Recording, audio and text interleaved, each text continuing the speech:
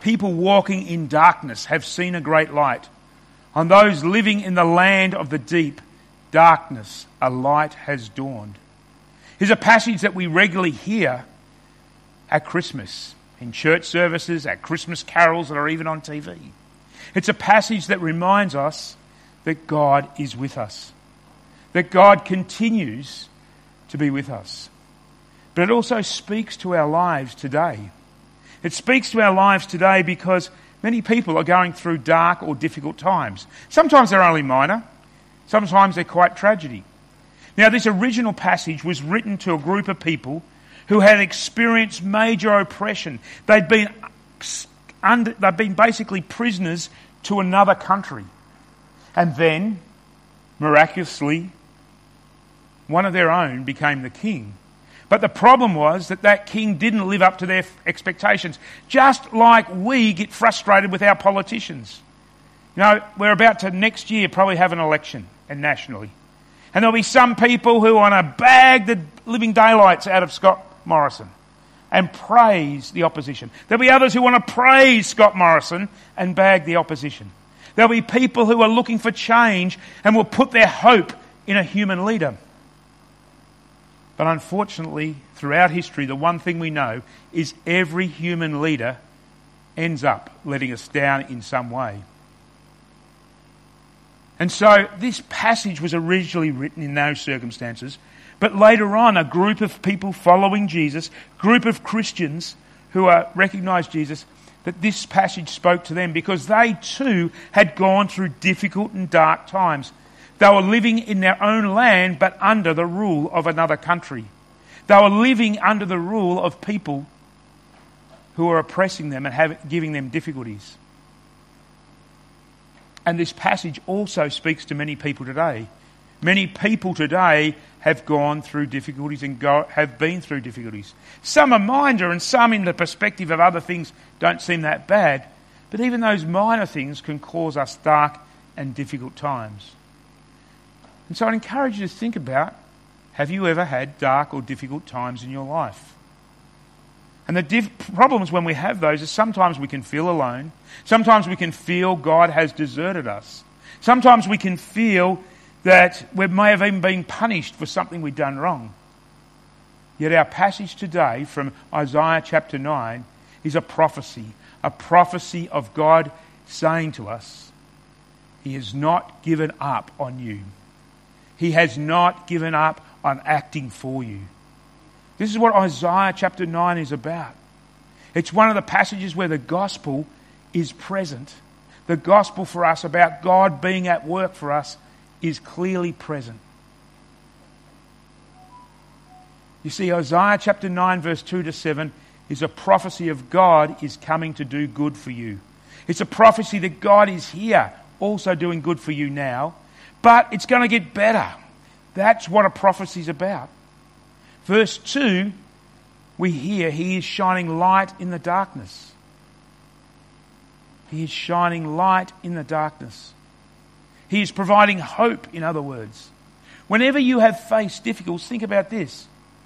Think about the blessings you may have received through those difficulties. Think about the people who may have given you support or encouragement. Think about the care you may have received. Well, that has been God also blessing you. That is God coming to you through other people. But there is even more. God is more not just interested about our daily life today. What's more important, He is interested in your eternal life. A life with Him where if you jump into the book of Revelations, it shares to us life is going to get even better. It's going to be a life where there's going to be no sin, no pain, no problems, no difficulties, no darkness. And all this has been made possible by Jesus. Jesus, the whole reason we celebrate Christmas and we focus on Jesus coming into the world is to remember not that Jesus was born in the past, but that Jesus did something for us in the future. That Jesus came into this world so that we could have a better future. And that's why we discourage people from focusing it just on this world, but focusing on their future with God. Because this better future that God has promised, this better future which Isaiah is pointing to, has been made possible by Jesus.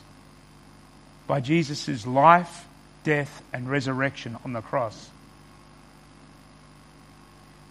And because he's bringing us a future, he's bringing us joy. He brings us joy. Remember the joy you have in your life? Remember the little bits of joy you have now? Well, this life in the future is going to be full of joy. You know, Revelations talks about the singing, the beautiful singing that's going to happen. But the relationships that's going to happen. You're never, this life in the future with God is one where you won't have a problem with anyone. And no one will get under your skin. But you will enjoy the company of everyone. So think about the little bits of joy you experience now. These are samples of joy to come. And all this joy is a gift from God. A gift where God has said, I want you to experience some of this joy, this laughter. But Isaiah also reminds us, for this to happen, God is at work, dealing with the stuff that's causing us pain and problems, dealing with the stuff that's oppressing us. Now, the biggest oppressor that we face at the moment is sin. The biggest oppressor that each of us face is sin. Sin forces us, encourages us to be focused on ourselves, to think of ourselves above everybody else. Sin encourages us then to live with some guilt, to live with some shame.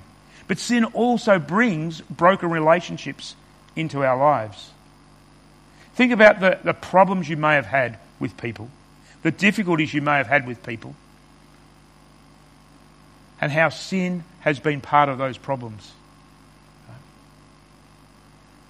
Well, the mission of Jesus is to deal with this sin.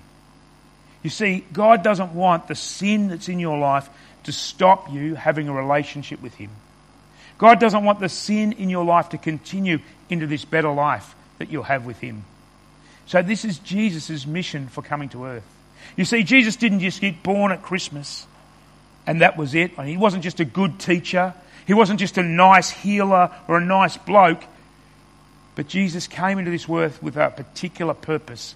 A purpose that we'll celebrate in 3 to 4 months' time with Easter, where we celebrate His death on the cross and His resurrection, which it pays the price for our sin and makes it possible for us and everyone who follow Him to have this future that He promises.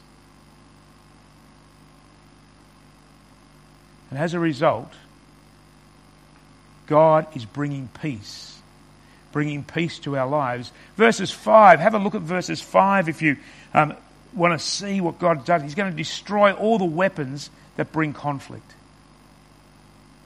Because God wants us to be people of peace. People who have peace with each other.